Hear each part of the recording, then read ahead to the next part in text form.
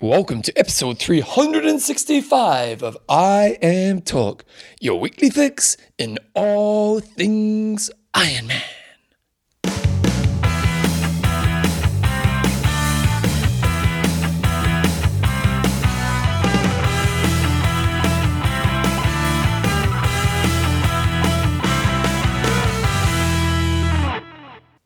Righto, team, welcome along to episode 365 of I Am Talk with Coach John Newsom and Bevan James Oz. How you going, mate? I'm good, Bevan, and you? Back in the studios, mate. Back in the good old dark studios. Dark studios, it is dark. When's the shortest day? It's not far away, about 10 days away, I think. 10 days, bring that on. In fact, I think it's exactly 10 days away. That's good to know. And apparently it's Tommy's birthday this morning, mate. Tommy's 6th birthday. Been up doing the pikelets for breakfast, sushi for lunch. Got to have everything he wants on his birthday. That's right. What's happening for dinner? Well, it was a toss-up between sausages, which he loves the sausages. Geez, that's pretty easy. I know, or tuna potato cakes. So, your son's easy. Yeah, so we're going for sausages. Sausages, nice. And what did he get for his birthday, more importantly? Lego. Nice. Good. It's good going to the States just before birthdays because everything's nice and cheap. Bit of Lego, bit of Transformers from the robots in disguise. Got him some little eco building house or something. Does he like making things, does he? Yeah.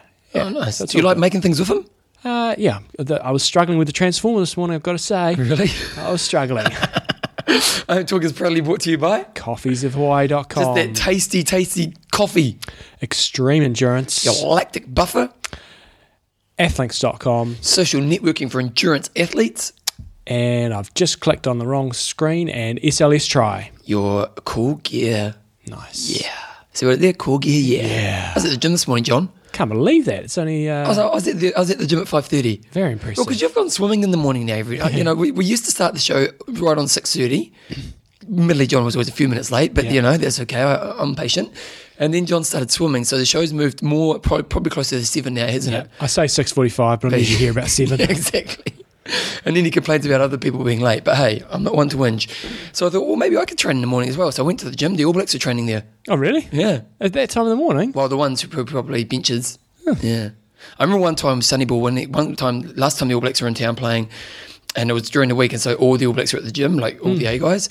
And Sonny Bill Williams, I'm sure a lot of you guys will know who he is, but for the Americans and that out there, he's basically one of the best. He's like the David Beckham of contact sport, really. Contact sport, yeah. Yeah, because he plays rugby and league, and the guy is a specimen, man. Like, the boy is just an impressive man to watch.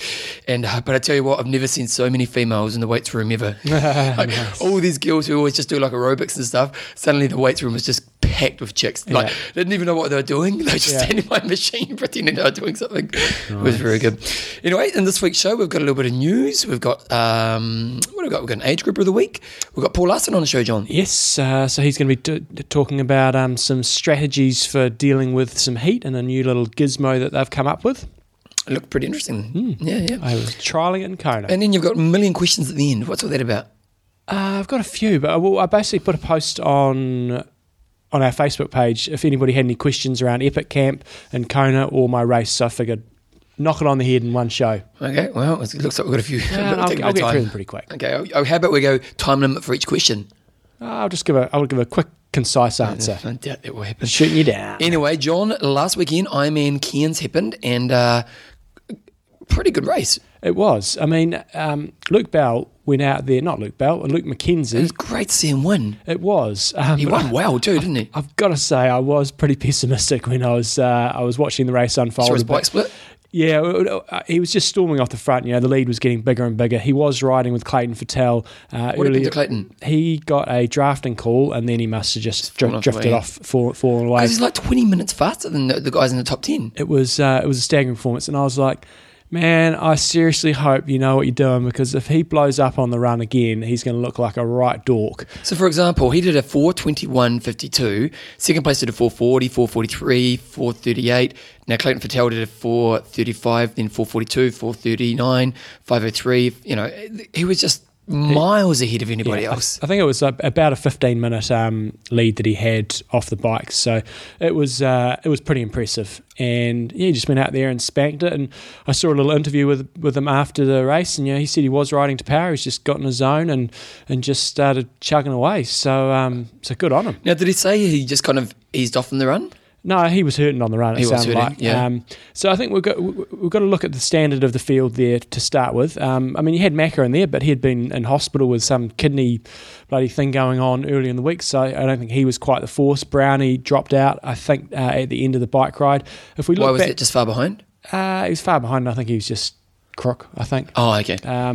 But if we look back to last year, you know, as stunning as this performance by Luke McKenzie is, we look back to last year's times, and always times are going to change a bit from year to year, but they were similar to what he did. So last year, David Dallow rode 4:33, still 10 minutes slower, but his finish time was 8:15, and Cameron Brown went 8:22, Jimmy Johnson 8:29. So, Yeah, but in saying this, you know, with McKenzie, he tends to be a kind of go and blow kind of guy.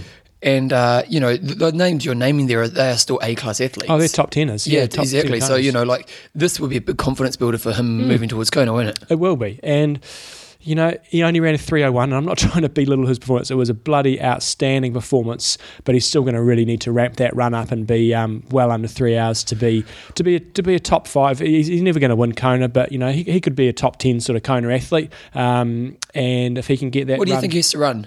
If he can pull off a stupid bike like this where he just goes, well, he won't get that far in front in like a Kona. no, but Kona type if he can get a field with like 4 or 5 top guys. Yeah, but if he could run a 2:55 in Kona, be off the front, have a sort of 5-minute lead on the main runners, then I think a top 10's pretty doable, and possibly even a top 5. But Yeah. we've yet to really see him put in consistently good runs. But in fairness to him, to run a 3:01 when he's off a blistering bike ride, and that was obviously his strategy, was great. But And he still won by 5 minutes. and you've got to give a bit of love to Tim Burkle. 2:44 on the run, came Nice. storming back at him. Still, as you said, 5 minutes behind, but a very impressive run. And Macca, he's validated for Kona now with an 8:32. It was obviously pretty crook earlier in the week, so it'll be interesting to see if he's going to rock up to Kona or not. Time will tell. I've got to say, good on these guys for rocking up, because it was bloody good prize money at this race. Well, is it good on him or is it clever? Well, it's clever. Yeah.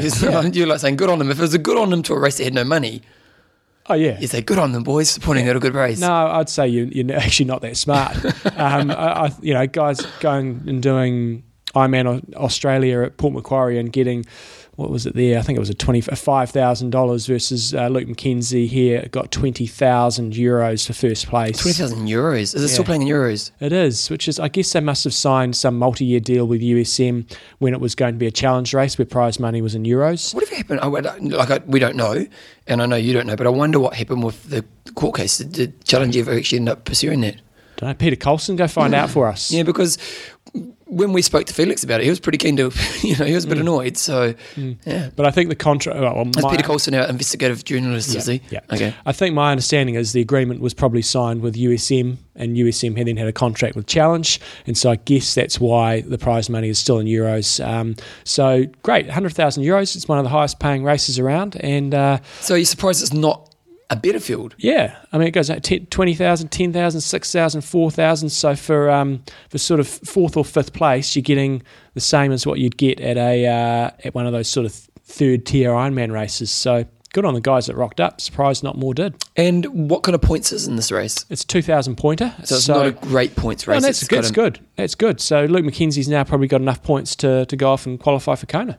Good times. So good times. Girls side of things? Girls side of things, interesting racing. It seemed like Gina Crawford was racing, might have thrown her toys out of the cot a little bit, because Liz Blatchford was just looked like it was sitting on her all day on the bike ride, just sitting behind her. And Gina, there was a couple of posts on there saying Gina was looking around, just waiting for her to come through. And then there was even in the interview with Liz Blatchford after the race, they were running along side by side and chugging along, and apparently Gina said to her, "Oh, you take a turn at the front." And so she did, and then she just ran away from her. Oh, really? So I've got to say the times are not exceptional when we compare these times to the guys.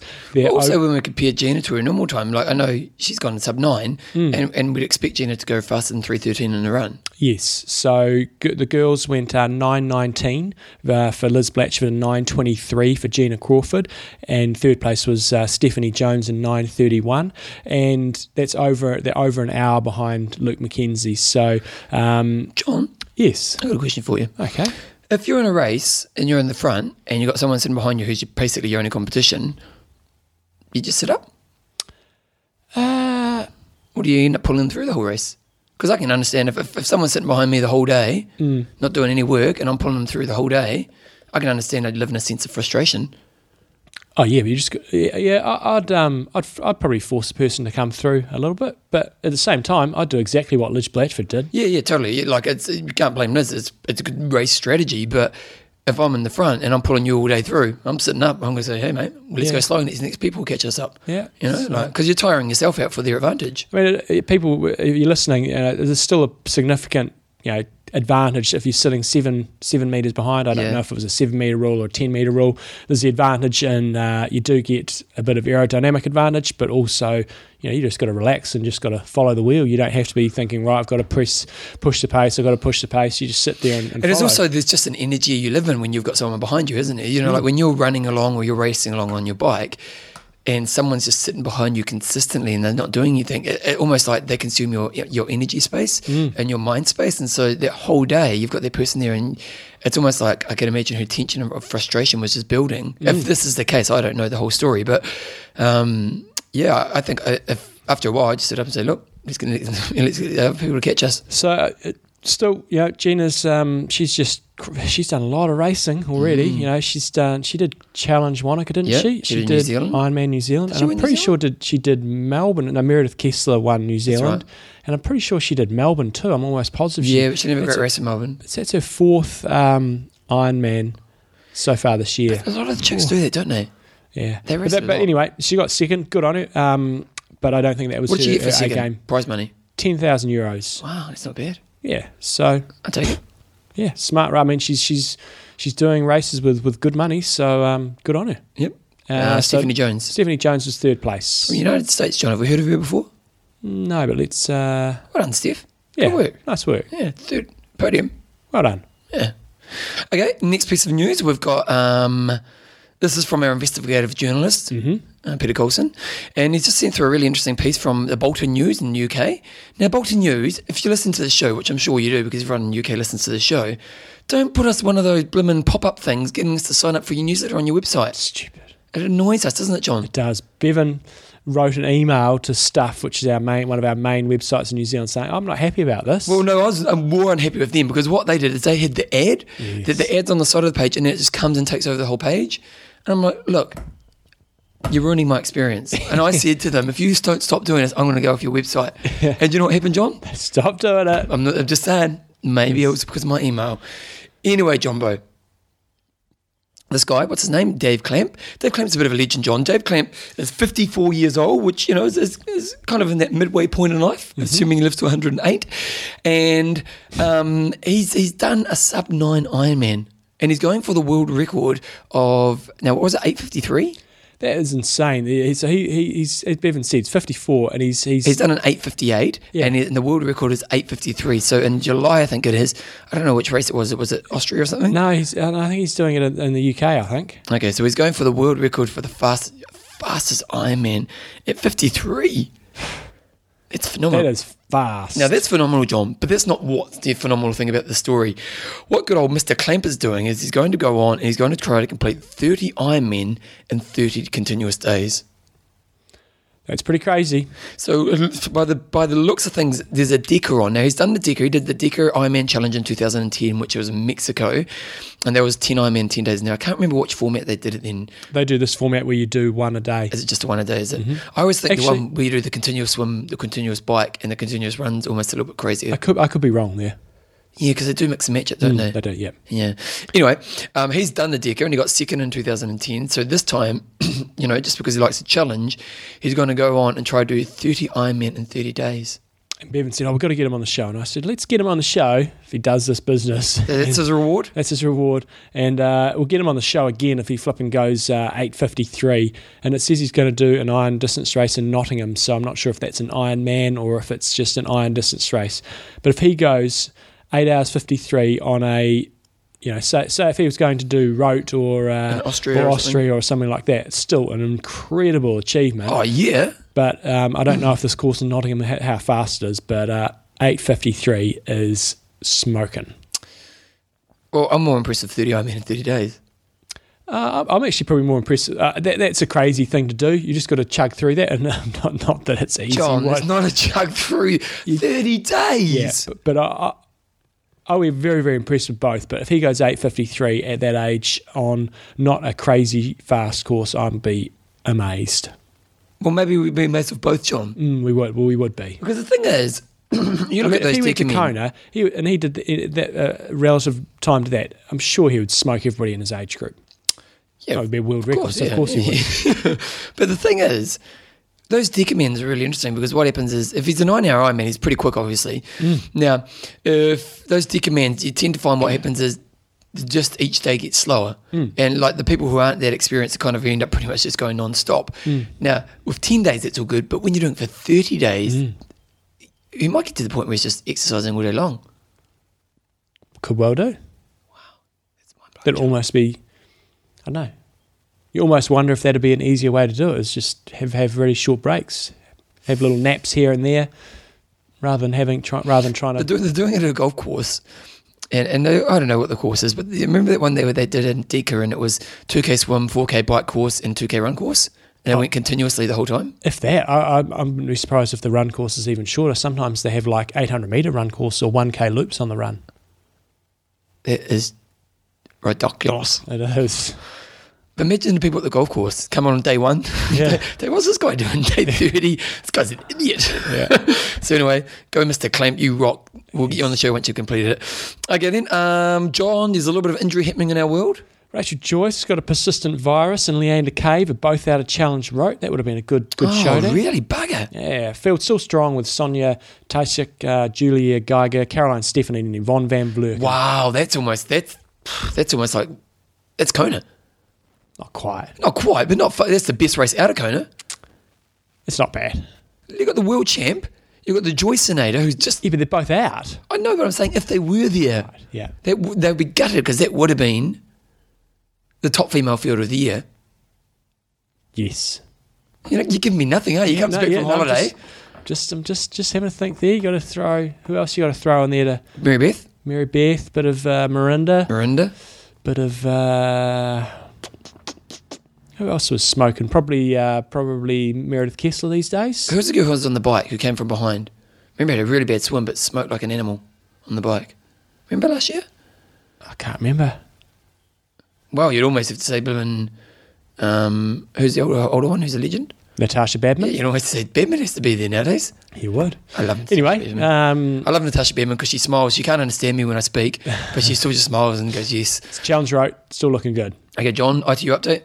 Chicago is going to host the 2015 ITU World Triathlon Series Grand Final, which is good to hear, and they're going to have a round there next year. So good to have a round back in the States. Well, we've already got San Diego, but then the next year there'll be 2 rounds in the States. That's all good.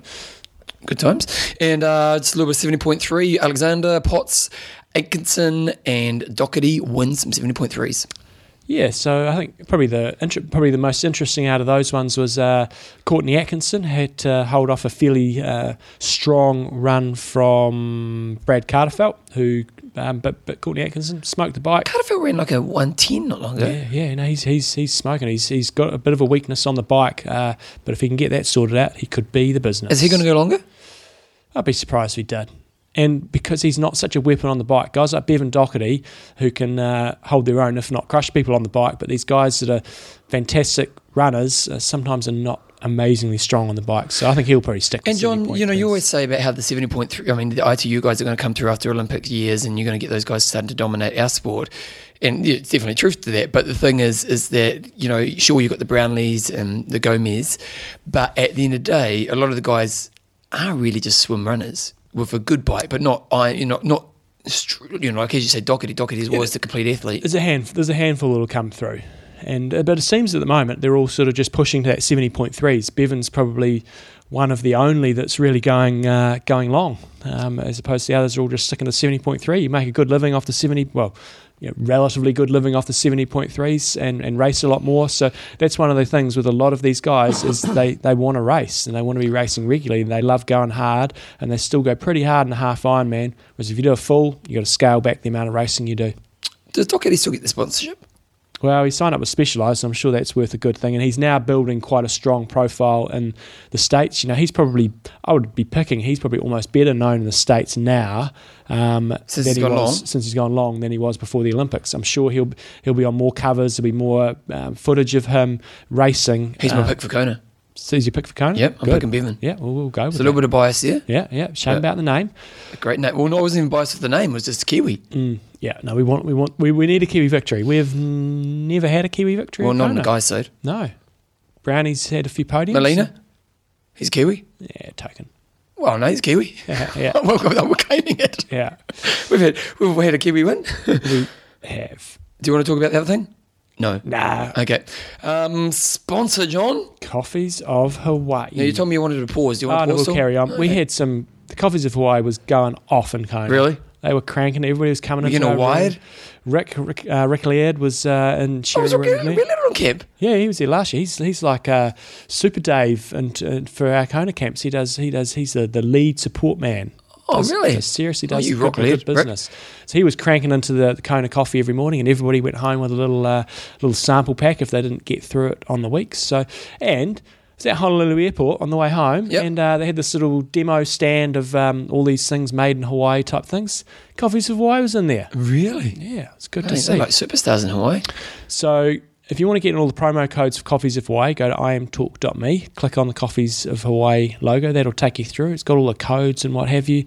And just be a part of the... Did you have different flavours? We had a couple of different flavours, I think. The one that I'm looking at right now, the 100% Molokai coffee, I'm pretty sure that is the one that all the athletes got. They got a little sample bag of that. So, do you know what I think, John? What? Because you and I are fundamentally pretty tight, aren't we? Oh, fundamentally, yeah. Yep, definitely pretty tight. And, if you go out and you buy a coffee, what do you pay for a coffee now at a coffee shop? $5. Call it $5. $5, John? Ballpark. $5. If you have a coffee a week, how much is that? Coffee a day? Coffee a day? Yeah, how much? $35 a week. John, you're sharp. Yeah. What about a year? 35. Wait a second, I could probably figure this out. About $1,500, $1,600-$1,700. Yeah, about that. So you buy a coffee machine. You might invest, $500, $600, $700 for a nice coffee machine. Yeah. And then you buy Coffees of Hawaii. You actually, it's an investment that's saving you money. Oh yeah. I'm hearing you, Bevan. You wake up in the morning, you don't have to go somewhere. Yeah. The kitchen at home smells good. Oh, yeah. Oh, yeah. Yeah. Then you make your coffee, you make one for your partner so you get into good books. It's a win-win, and it costs you far less. Exactly. Get quality coffee. Quality. The Molokai stuff is that is where their main plantation's based, and great present. Because we're saving you money, you could almost give us commission on the money you saved. Yeah. Tell you what, so Hawaii, guys, get on there, try some of their Molokai stuff, which is where the main plantation's at. Also, packaging is key, and their packaging is very cool. I love their packaging, all their little sort of fancy stamps on the front. So design is awesome. So get on it, coffeesofhawaii.com. Hawaii. Did we do a discussion of the week last time? Well, we better have a pause on this because we're going to have to go back a long time to find your stupid discussion. No, we don't actually, because I do a good job on the website. So if I go to the website right now and I go www.iamtalk.me, I'll race you. Okay, and then go. Okay. And then you go to discussion of the week and you click here. It should just take you straight to the discussion. It was several weeks ago. Yeah, see, I'm straight there, John. Because I do my job well. Well done. Okay, this week's discussion. Bevan wants to get to know you guys a whole lot better. This is a great discussion. Yeah. How many comments did we get? 5,000. See? Look at that. He was wondering if you were to get stuck on a desert island, what would be the 4 things that you would want to have with you? You can't take people. So, John, do you want to start? Have you found it yet? You go for it. You start. Okay. Jeremy Rimmy, he's got my iPad loaded with MacGyver series and a pocket knife, duct tape, and a boat. A boat's a bit of a cheating. Yeah. Because a boat, you get off the island. Colin Durant, porn, coffee. Coffee, but make sure it's Coffees of Hawaii coffee. A hat. At least he's honest. A hat and an endless fridge. An endless fridge? Nice. Matthew Jones has got a working airplane. You can't get something to get you off the island. It defeats the whole purpose of the question. He's got a professional pilot who can fly the plane, enough food to last a couple of days, travel via plane, put a DVD player for entertainment while on the plane. Michael Walker says Coffees of Hawaii, of course. Well done, Michael. Plenty of reading material, surfboard, lots of food. Stu Moore's got a good blender. I've got one of those, mate, $69. An iPhone, a water filter, and a pillow. Luke Spicoli Burns 4 cans of Pepsi Max. Pepsi Max. Interesting. He kind of stuffed up there because he just sort of said Pepsi Max, because we haven't really said there was a limit on supply, have we? Yes. And he could have 3 other things. Dustin Roll, for iPhone. Solar charger for the iPhone, very good point. Every single episode of I Am Talk and Legends of Triathlon, a photo of Bevan and Coach John. That's all he's got, all the things that make me happy in life. Peter Mills has been thinking about it. A water purifier, Nice. fishing rod, a knife, and of course porn. So he really has been thinking about it. We're a family show, guys. Remember the young girl we met in Hawaii? She might be listening to us right now. Well, there's other families as well. One of the Mike Pizzle, who was on the camp, he listens to the show with his kids in the car. Oh, how you doing, Mike? Turn it off now. Yeah. Turn it off now. Dylan Evanson, my house. You take your house? Well, that's pretty, didn't say limits. Yeah. Fully stocked with grocery store, a bike shop, and a functional power grid. Nice. I'll do one more. There's so many, isn't there, John? Glen Skimmer, a winery, a restaurant, a generator, and a banana lounge. Okay, I'm going to go one more as well. And I'll go Katie Joyce, and she's got sunscreen. Katie Joyce, sister of Rachel Joyce. Oh, she is too. Yeah, met Katie. over- Sunscreen, endless supply of coffees, macaroons, iPod with never-ending battery. Katie, she was a lovely girl, wasn't she? Did a bit of dancing with Katie. We rocked it on it. We rocked it on a dance floor, didn't we? Yeah. We rocked it last year on the dance floor too, didn't we? Wasn't so good last year. You didn't get as drunk as last year, did you? No. Yeah, you're always quite entertaining when you're drunk. I like you when you're drunk. You're just, Rest of the time. you're a pain in the butt, but when you're drunk. Okay, so this week's discussion, I really don't think we can top it, but let's see, we'll have a look. Good old Dave Hayward sent this one through, and he's got question of the week, possibly. I was looking at the results from a 70.3 and I did over the weekend. I noticed a guy in my age group that was 57. What was that? Hopefully it was the garage door hitting my car.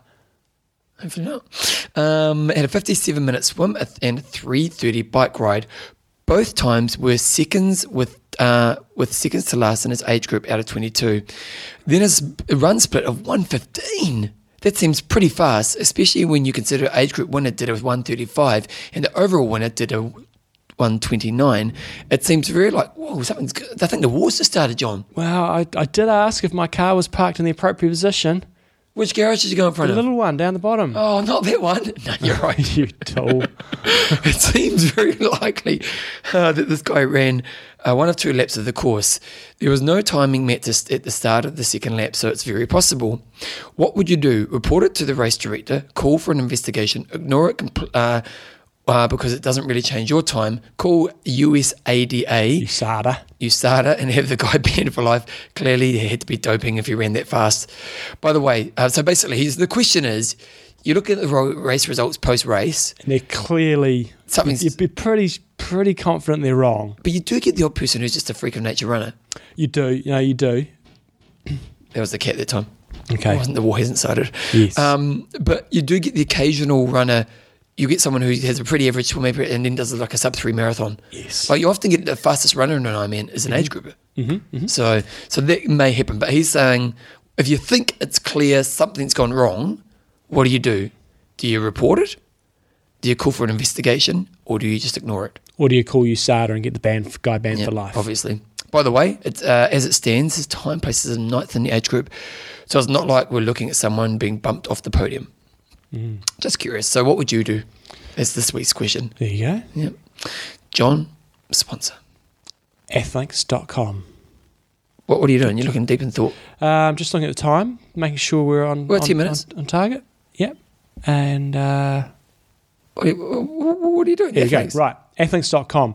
We want with everybody to join up to our I Am Talk race team on Athlinks. Oh, we're up to 99 club members. I've done it. Good, so have I. And the reason we want to do that is then we can go around races and say which I Am Talk athlete did the best at particular races. So I'm going to pull up Busselton 70.3 Ironman. We had 3 athletes racing there. Brett Johnson took the line honours ahead of Michael Parrott and Nice. Craig Ball. This is good. So these are all I Am Talk listeners. Nice. And then, the more people we can get to join up to this, there's a lot of races here with 1 or 2 athletes in it. Let's have a look at, my results. I wonder if my results in there. Ironman 70.3. Oh, I haven't claimed my result yet. You would have won, John. Well, Mark Giergagen, and Mark I'm sure I'm pronouncing your surname wrong there, and I apologise about that. But he bloody well outran me, and he's over 50, Bevan. See, example of someone who maybe he didn't go for the timing meet. Peter McLeod was also in there, and I'm going to go and claim my results right now. So I'm going to add that result. How did Peter McLeod go? Peter McLeod just missed out on getting a Kona slot. Oh, has he raced there before? I know he's been there because he was there the year we were there. And he won like the VIP pass. Did he? Yeah, remember he did the fundraising because he's a wicked fundraiser for New Zealand, and he always wins the biggest fundraiser. No, you think of somebody else. Peter McLeod, Daddy Death?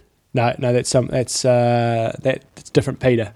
Can't remember Peter's surname, but Peter McLeod was on the camp. And Peter got fourth in his age group, and there was only one slot, and it didn't roll down. But I've got to add my name to that. So what we want to basically do is go onto Athlinks, join up to our I Am Talk race team sort of club, and then we can compare results. And the more people that join up, it could be quite cool when we come to some of the bigger Ironman races, seeing who's signed up, and do a bit of SmackDown talk. Mark, I'm going to take you down in Kona next year in that run.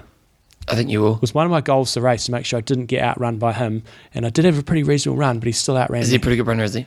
Well, he's in Albert's. He was in Albert's age group. Yeah, no, Mark's a good man. And he went sub 3, I think. Did he do the camp? Or was he just racing? No, he was over there racing. Saw him after the race, and I thought he retired. Well, he's not doing Kona this year, and he was one of the He did it last year.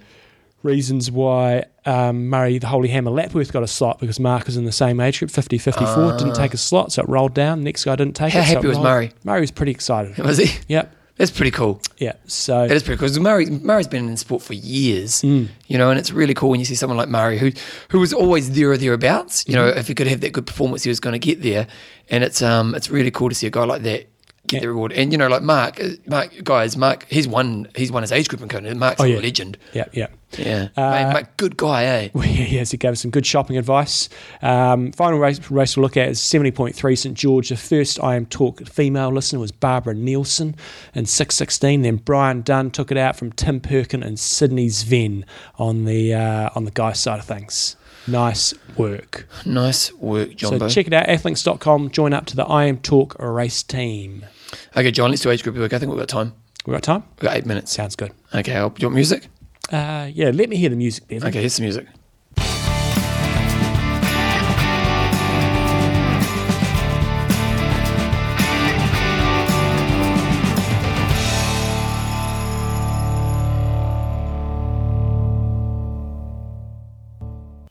Age group of the week. Sorry, that was my fault. You didn't give me a lead in. Yeah, because normally I point the finger at John. Yeah. I wait, and I just, and that time I got a bit excited. Good. Because it's been a while, and I was just a bit excited, and so I thought, well.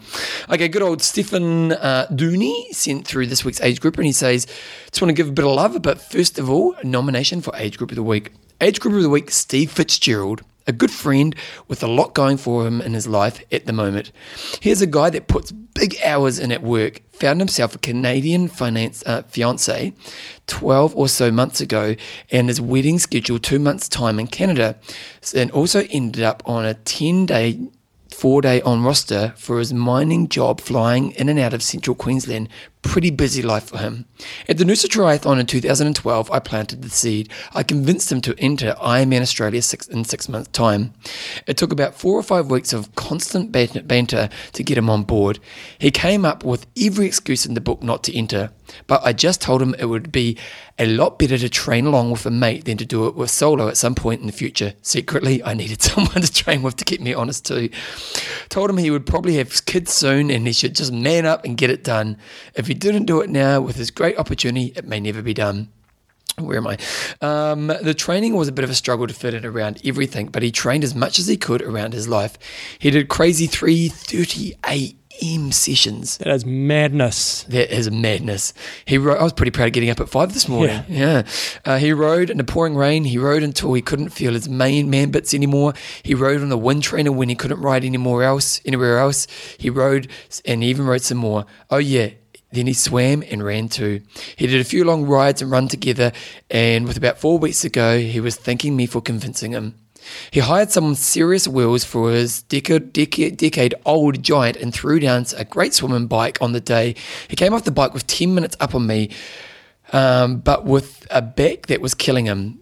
I also don't think he listened to enough podcasts about pacing on the bike. Well, there's something in that, isn't there, John?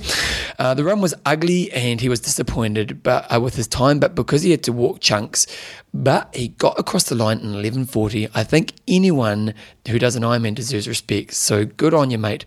Be proud. Balance it up with all those other things you have that have not been so easy. A true Ironman. Kudos. So, well done. Bloody good to see people, busy lives, getting this. John, shit there is sorted. that thing, in this kind of. There's one real key thing here is that sometimes you've got to grab that opportunity when it's there. Like Stefan was probably right to go to him and say, look, mate, your life's about to change. Once you get married, You're screwed. You're screwed. And that was John's opinion. I'm the one who's not married here, so is that what happens? You're screwed. Just to give up now. But your life is about to change. It was funny. So I wrote my book last week, and I'll tell you guys about that later in the week. But I looked at I really wanted to get it done this year, and I looked at my next 5 months, and I've got a lot of work coming. I've got a trip to America, and I just didn't see my book getting done. And then I just saw, you know what, there's a week where there's an opportunity. And you went carpe diem. I seized the day, John. Yeah. I did. And the good thing was that I went to my partner, Jo, and I said, look, I want to do this. And she was like, go for it. And so, but sometimes you do get an opportunity and you get a gap. And if you don't grab that opportunity, after the fact, you may regret that. Oh, yeah. And so for good old Steve, it was good that Stephen kind of gave him a bit of a push. Now, obviously his run wasn't what he wanted, but, who knows if you ever get an opportunity to do an Ironman again, and it's something that you'll keep with you for the rest of your life. And doing that 10-day on, 4-day off roster, probably pretty tricky, I'd imagine. You get 4 days of good training, but 10 days of bugger all, I'd imagine. And I imagine, when the people do those kind of crazy work schedules, they work long hours on those days they work, don't they? You're kind of like, you work when you work, and then you bugger off. I had a mate when I was younger who went and worked on the boats. Yep. He'd go and work on the boat for like 3 months. Yep. And this is when we're not 19. And he'd come home and he'd be 3 months on the boat, and then you get a month off or something like that. Yeah. And he'd come home with like 30 grand. Yeah. No lies. He Yeah, came yeah. home, he'd spend it all in a month. He was the best guy to hang out with because he just partied like you wouldn't believe. He did it for like about 3 years, and he came home. Seriously, he'd hire a hotel because they didn't have a home, and he just partied like you wouldn't believe. And he got to the end of it, and he had nothing. Like he didn't have save for a house or anything, but he didn't regret it. He was like, you know what? I've got some wicked stories. Yeah, good times. Yeah, good times. I'm pretty sure Steve's not doing that. No, Stefan also said he's a bit of love for the show. Did Busso 18 months ago, fell in a giant hole in the run. Looking back, I made lots of rookie mistakes. And As we all do. And he said he's just learned heaps from the show, training strategies, testing sessions from Gordo, open water sessions, nutrition strategies, especially electrolyte intake. Did you take any electrolyte? I did, yep. John? Yeah. So we've got Steve on the show. He's going to listen to this. He doesn't even listen to me. It's a general chit-chat to keep me motivated, and he's also given some love to the sponsors too. So, cool. Thanks, Stefan, and well done to Steve Fitzgerald, you are a Age Group of the Week. Love your work. Okay, John, we're going to do an interview, so we're going to pause right now. Okay, we're back, and we've just had an interview with Paul Larson, and John, I actually think we should just put it straight on. Go for it. Paul Larson, give a bit of history. Who is Paul Larson, John? Paul Larson's, I do that intro in the way. When Do you? Are you sure you did this time? I'm sure I did. Yep, so here comes Paul. Oh, we'll find out in about 1 second. Here we go, here's Paul. Right, back on the show is Mr. Popular with all the sports nutrition companies. Yep, especially the electrolyte ones. He's making millions. We've got Paul Larson back on the show. So he's a sport physiologist for High Performance Sport New Zealand, sub 10-hour Ironman athlete himself, and app creator of Never Bonk. Never Bonk. So welcome back to the show, Paul. Thanks, guys. Thanks for having me back. So, as people know, I've just got back from Kona and loving this hot, humid conditions we're having down here in Christchurch today with about 20 metres visibility out the windows. But in Kona, we obviously experienced some pretty full-on conditions and in terms of the heat. And we're just going to go through some of that with Paul today. So, Paul, obviously when we go over to hot conditions, we find things a little bit more tricky and, heart rate goes up, just perceived effort sometimes goes up. So can you sort of tell us what's actually going on inside our bodies when we're going to a hot climate and we're trying to actually execute a similar pace or similar power to what we do in our sort of normal environment? Yeah, yeah, I will. The main thing is, well, yeah, you in those hot environments. Well, actually, anytime when we exercise, we get hot, and just to begin, we have to kind of know why we're actually getting hot, and I guess when we have to remember that when we exercise, it's not that efficient of a process.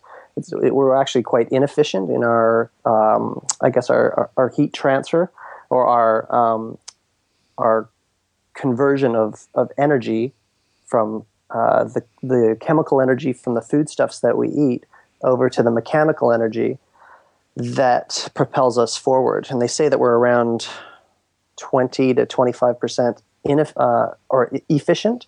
Mm-hmm. And that means that 75% is actually going towards heat production. And that gives us our warm-blooded features. And we're sitting here listening to this talk. The reason why you're warm is because of that inefficient process. Mm-hmm. So that's a good thing right here and now. But when you go to the hot environments, it's not such a good thing because, of course, your exercise intensity speeds up, and you're turning over a lot more foodstuffs a lot quicker, and you're producing a lot more heat.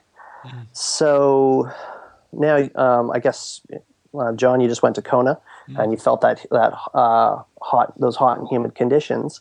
Well, now the situation is that you've got a reduced ability to actually lose that heat to the environment. We say there's a lower thermal gradient between us and the environment, and both the high temperatures and the humidity cause that, and we start to build up heat in our body.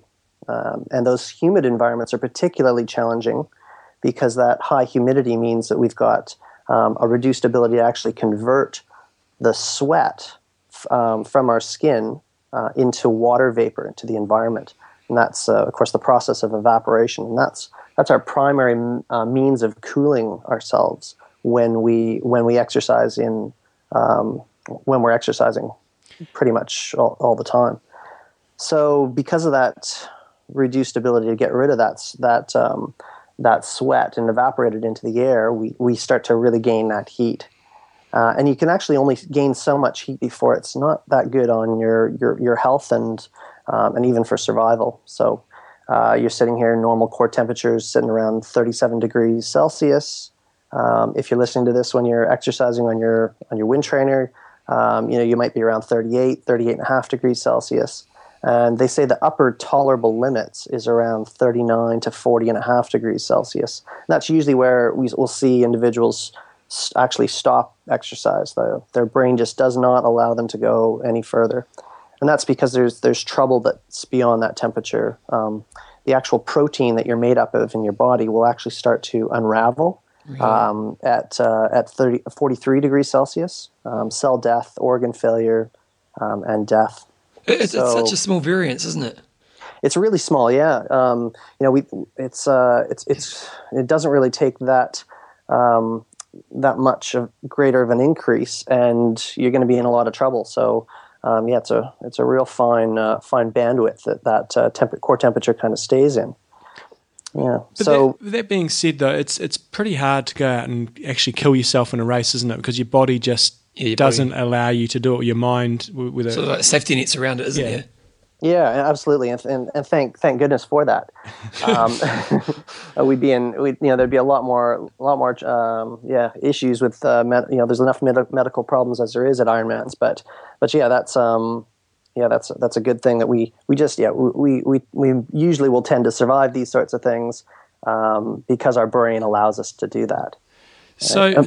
I guess one of the things that I experienced over in Kona and a lot of people have as well is your heart rate obviously goes up, and if you go over there unacclimatized and you try to go at the same pace or the same power as you would in say a more moderate climate like New Zealand, then you're going to get yourself into a bit of bother. So should people be concerned when their heart rate's higher in a hot climate? They're still say for example you go, right, I'm going to go ride Ironman and I'm going to hold 200 200 watts, but yet when you go over there, your 200 watts is at, say 7 beats per minute higher than what you were when you're back home.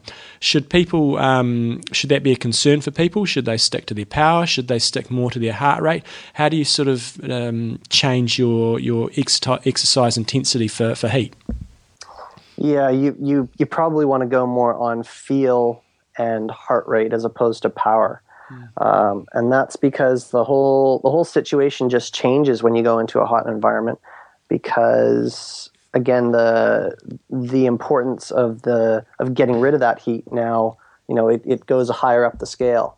So now we've got to divert a little bit more blood to the skin, and that blood is now not available to go to your working muscles. So the heart has to beat faster to enable that.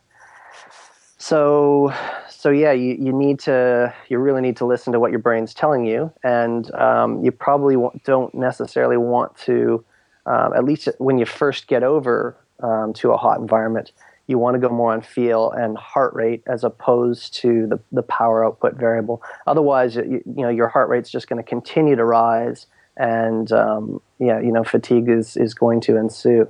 But there are things. Heat acclimation is going to, that process is actually going to allow you to accomplish that a little bit better. I'm sure you might have seen that, John, when over the first couple days, almost that got better and better, each day.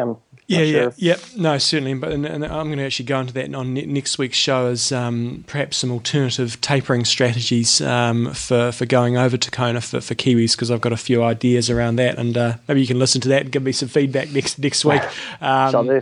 But once we're acclimatised, and say for us when we were on camp, we'd been there for a week. I think it's fair to say that certainly for the biking, within a week, that I felt that I could go at normal intensity on the bike, and heart rate seemed to have settled. Different story on the run, but what you're sort of saying is once you're acclimatised, you should hopefully be able to go at similar sort of efforts to what you're used to. Yeah.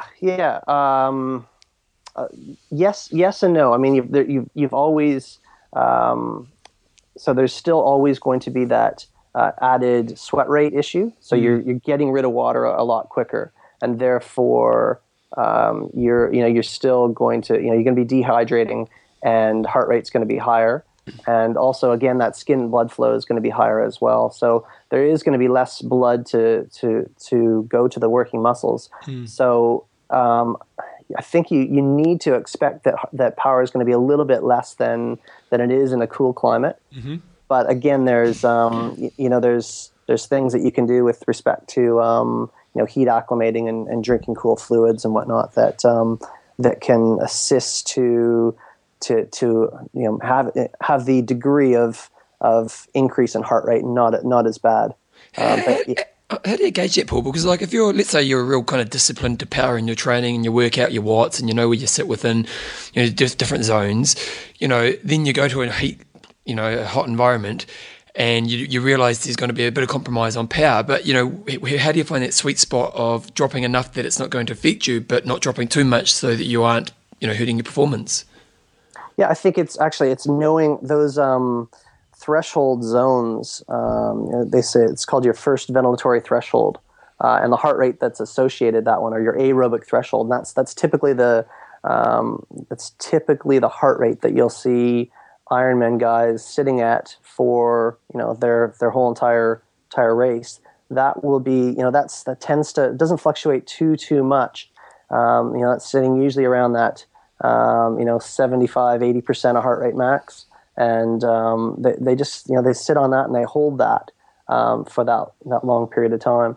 And I think that's if you know the band that you want to hit for that race, and you go in by feel, then that's probably power is going to be what it's going to be. But I think if you're listening to your body and hitting that, and you're within that band, you're using I guess both your power and your heart rate as a sort of a system check. And then if it kind of matches what the feel is, and you're always asking yourself, am I going to be holding this this heart rate or this power output an hour from now, and am I going to be able to run off the bike at this pace? You're always kind of running that feedback loop with your body and all the variables that you've got in front of you there. I think that's pretty much what you need to do.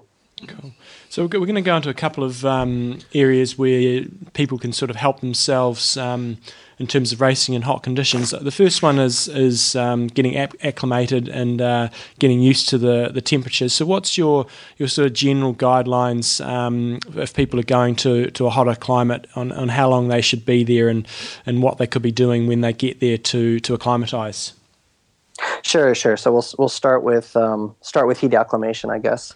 And that means, so heat acclimation or acclimatization means actually showing up at your event or in that area ahead of time to allow your body to make a bunch of different adaptations that are going to make it easier for you to exercise in the heat.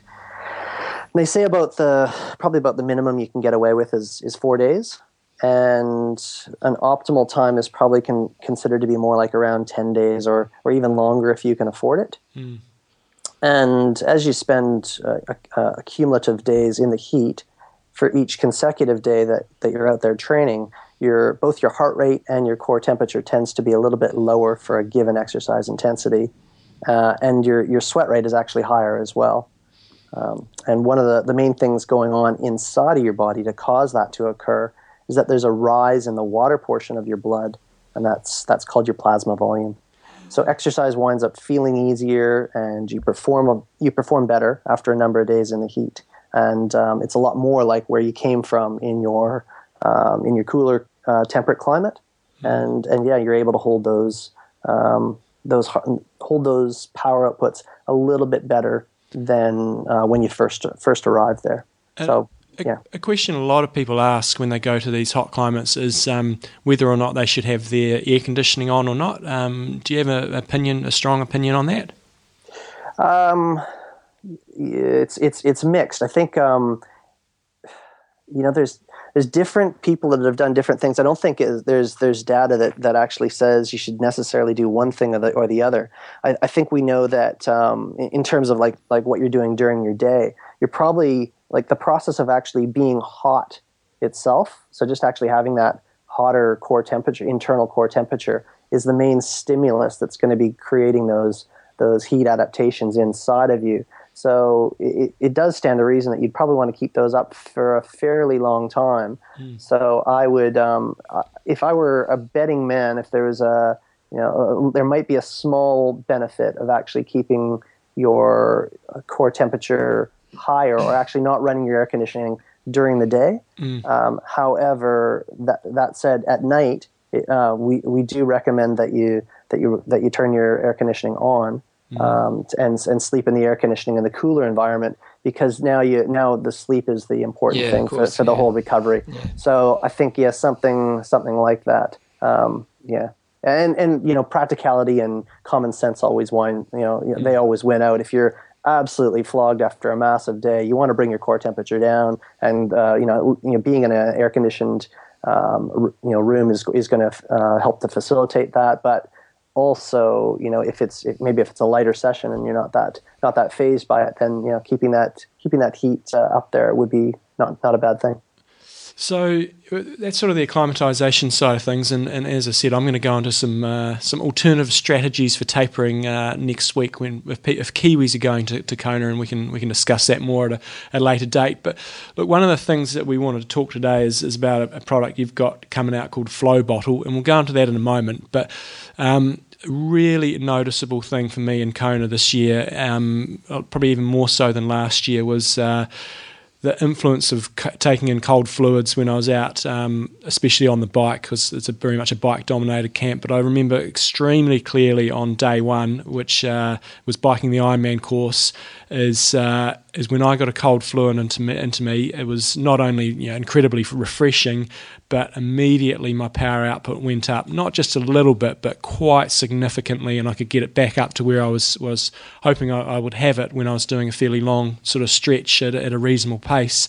So it was that firstly that feeling, God, it was great to have a cold drink, but also secondly, my performance went through the roof. So can you maybe explain a bit about the taking in the cold fluids and what's sort of going on inside our body when we do that, and then we can sort of move on to the flow bottle and things like that afterwards.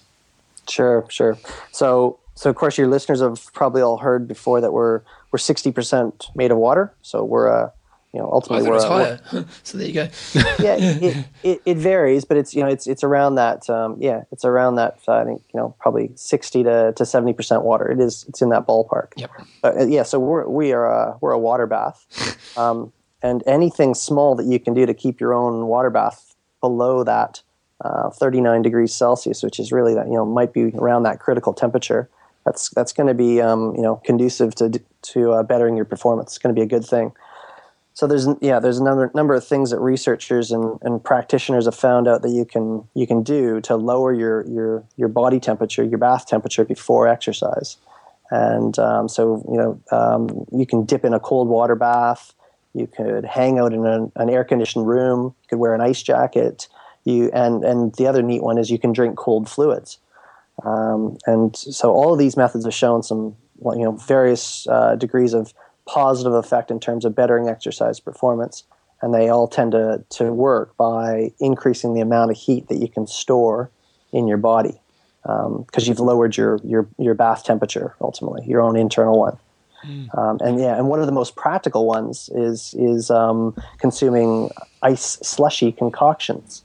So I probably need to tell you a little bit about ice slushy itself.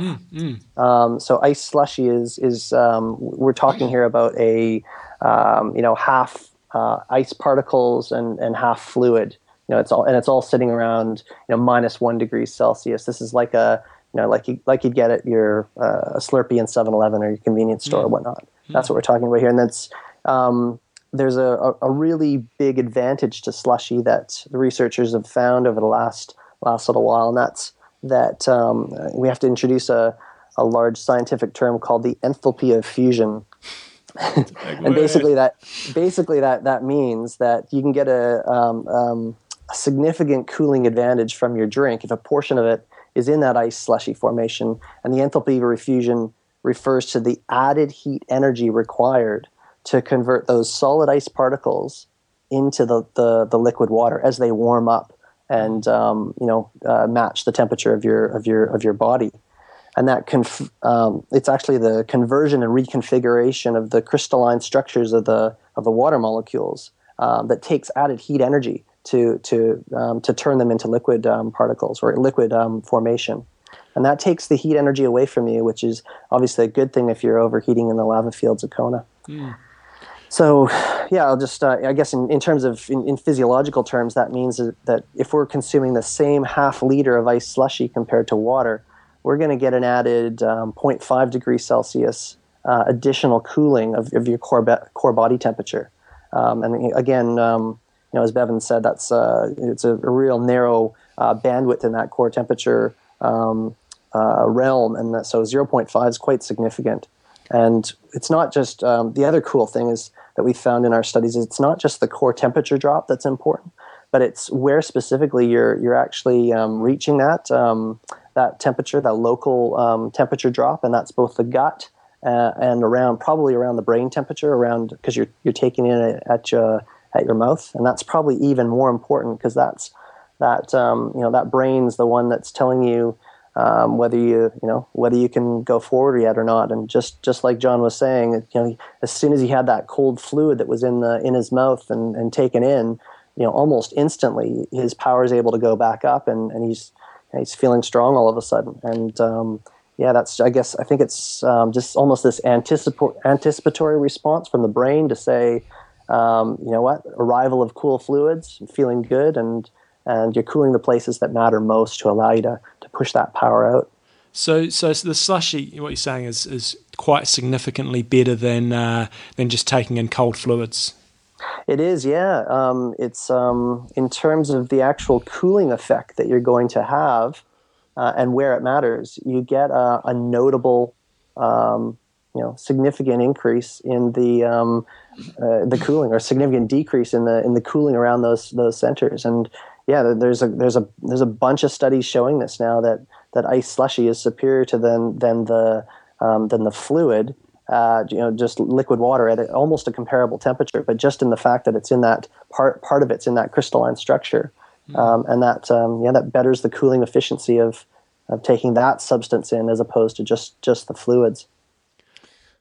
Well, there you go, John. So I guess people are wondering, how the hell do you make a slushy? And I was thinking that initially myself, but we had our blender challenge a couple of weeks ago that most people found pretty entertaining. Yep. And thankfully, I'll claim. Thankfully, in my condo in Kona, they had this shitty ass little blender there, and all I did was, and you can tell me if I'm doing this right, Paul, was just chucked ice in there, a little bit of water, and then just put my sports drink I was using, Infinite, just plonked that in there and basically made it out of that. Is there any particular method you should be making your slushy, or how you should be concocting it out of sports drinks, or what you should be using? Yeah, that's about perfect. It's we've worked it out. It's around 60% ice, or ice cubes, ice particles, or shaved ice, whatever. We found that ice shavers work really well. Wasn't really familiar with those, but only in the last little while have come to the forefront. But yeah, about 60% of it ice, and 40% the balanced water, and then in terms of your what percentage of sugar, you probably want it. You're probably aiming for around it's just almost to taste. It's whatever you want, but you do want to have a little bit of sugar in there. Electrolyte. Take your pick, whatever brand you like. But the reason for that, actually, in there I haven't mentioned yet, is that it actually forms a bit of an antifreeze and allows the ice particles to float around the water molecules, and it prevents the actual congealing of I guess the ice all in little balls and stuff. It actually keeps it in it's what's called a slurry format. So the carb or electrolyte in that drink is important too. So aim for anywhere from 4 to 10% carbohydrate, and that's a good brew. What about in regards to the melt factor? Like if you're thinking you're in a place like Hakona, you can make this thing at the beginning of the day, but once you get on your bike, it's probably melted right down. Like, how do you? Cue the flow bottle. It was almost like a great leading question, wasn't it? So tell us about the flow bottle and how that works. Sure. So so flow bottle is it's pretty unique, and it's a bottle that actually allows allows you to actually get slushy when you're actually exercising, and that's what's novel. You haven't, we haven't had that before in the past, and I guess I've had the idea for a while, ever since these ice slushy research studies were coming out.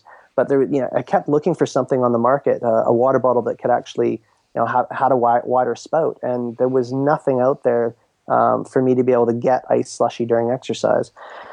And I was really fortunate to come across this another fellow Ironman triathlete in the North Shore of Auckland region. His name's Graham Brewster, and he's the designer and engineer of Flow Bottle. And Flow Bottles, it's got a couple of unique features you just won't find in other bottles. It's the first thing you'll notice. It's not made of plastic, but it's actually made of a double layer of silicone for insulation, okay. and that allows the user to squeeze that slushy out easier. But probably, as I alluded to, the most innovative feature is the wide spout diameter and sealing features that provide a geometry that allows that slushy to flow from the bottle without getting stuck. And you just can't find that in any other bottle on the market today. And that's why the bottle as a whole is actually it's patented. So it's basically got a cavity on the inside of it where your slushy actually goes, you pull out and clean and what have you. Does that sort of layer between the bottle and the cavity actually create part of the cooling effect that keeps it in slushy format, or is that just the way it is?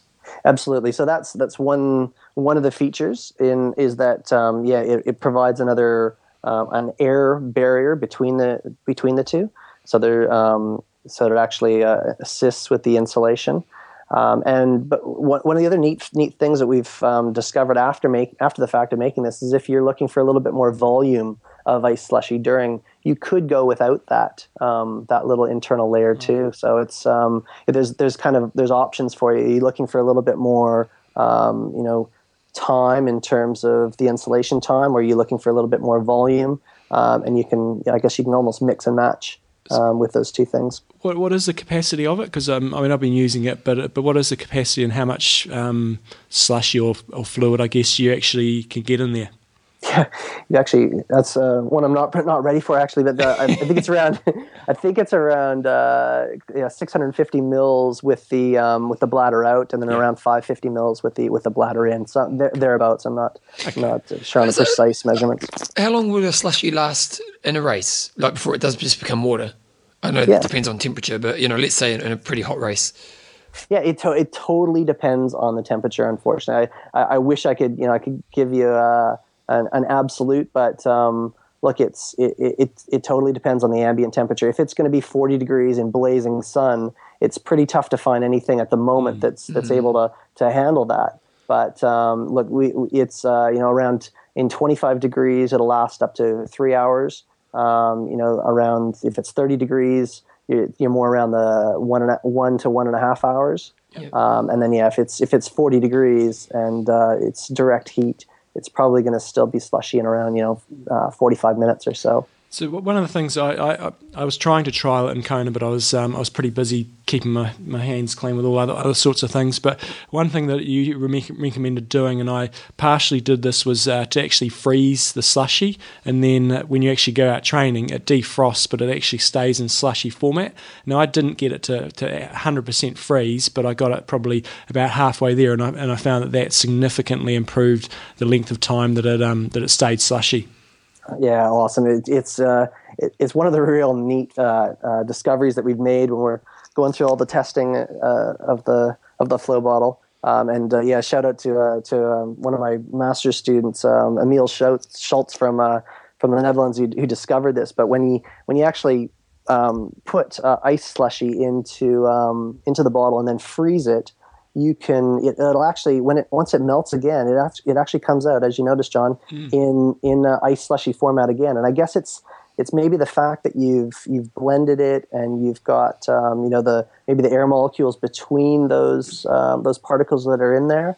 We're not sure why, but it's a great discovery, and it really gives a lot more options for the Ironman athlete. And with all of the all the holsters that Ironman guys have on their bikes these days. You see 5 units on there. Well, you could have different ice slushy bottles at different temperatures. Kind of to time it just when you need it. So it's really that feature and that discovery is really going to add options for the Ironman athlete. Well, one question we got here is. Hold on, before we go to that, if people want to check out the Flow bottle, go to floe, F-L-O-E, bottle.com, and you can check that out. And I'll put a link to that on www.imtalk.me. It's only like $30 for the bottle, so it's really reasonably priced, so check it out, guys. Pouring water over your head, cold water over your head, what are your thoughts on that? Definitely, yeah. That sort of came from me more so on the run, is when you do that, you feel a hell of a lot better, but I remember reading, and I don't know whether this is a myth or not, that it's actually not doing you any good to do that. It's sort of tricking your brain into thinking you're cool, but you're not actually. So I was really interested to know if that's a good thing to be doing, is trying to externally cool your body more so on the run, as opposed to, taking things orally. Yeah. No, absolutely. When that's I would highly recommend it. It's the same reason for why the ice slushy works, and that's because it's where the ice slushy goes. If you're cooling, it's your brain that's getting too hot, that's not allowing you to push out the power or running speed. So anything you can do to keep your brain, your head cool, is going to be a good thing. So I would say, putting ice cubes. One of the things I do in hot Ironman races, I'm putting ice cubes in my cap, and I'm putting those on my head and just letting them melt on the top of my my head as I continue to run. I put definitely down my pants as well when I used to do it. Yeah. Nice. Yeah. There you go. Yeah. And then head. and the ice slush is just it works in the same way. So if you're cooling the regions around your brain by taking an ice slushy, and again that just you can feel it as soon as you take it in. It's just like I'm feeling better, and you're able to push out the power. And the last one is actually Rob Creasy, HB high performance triathlete, and really good Ironman guy.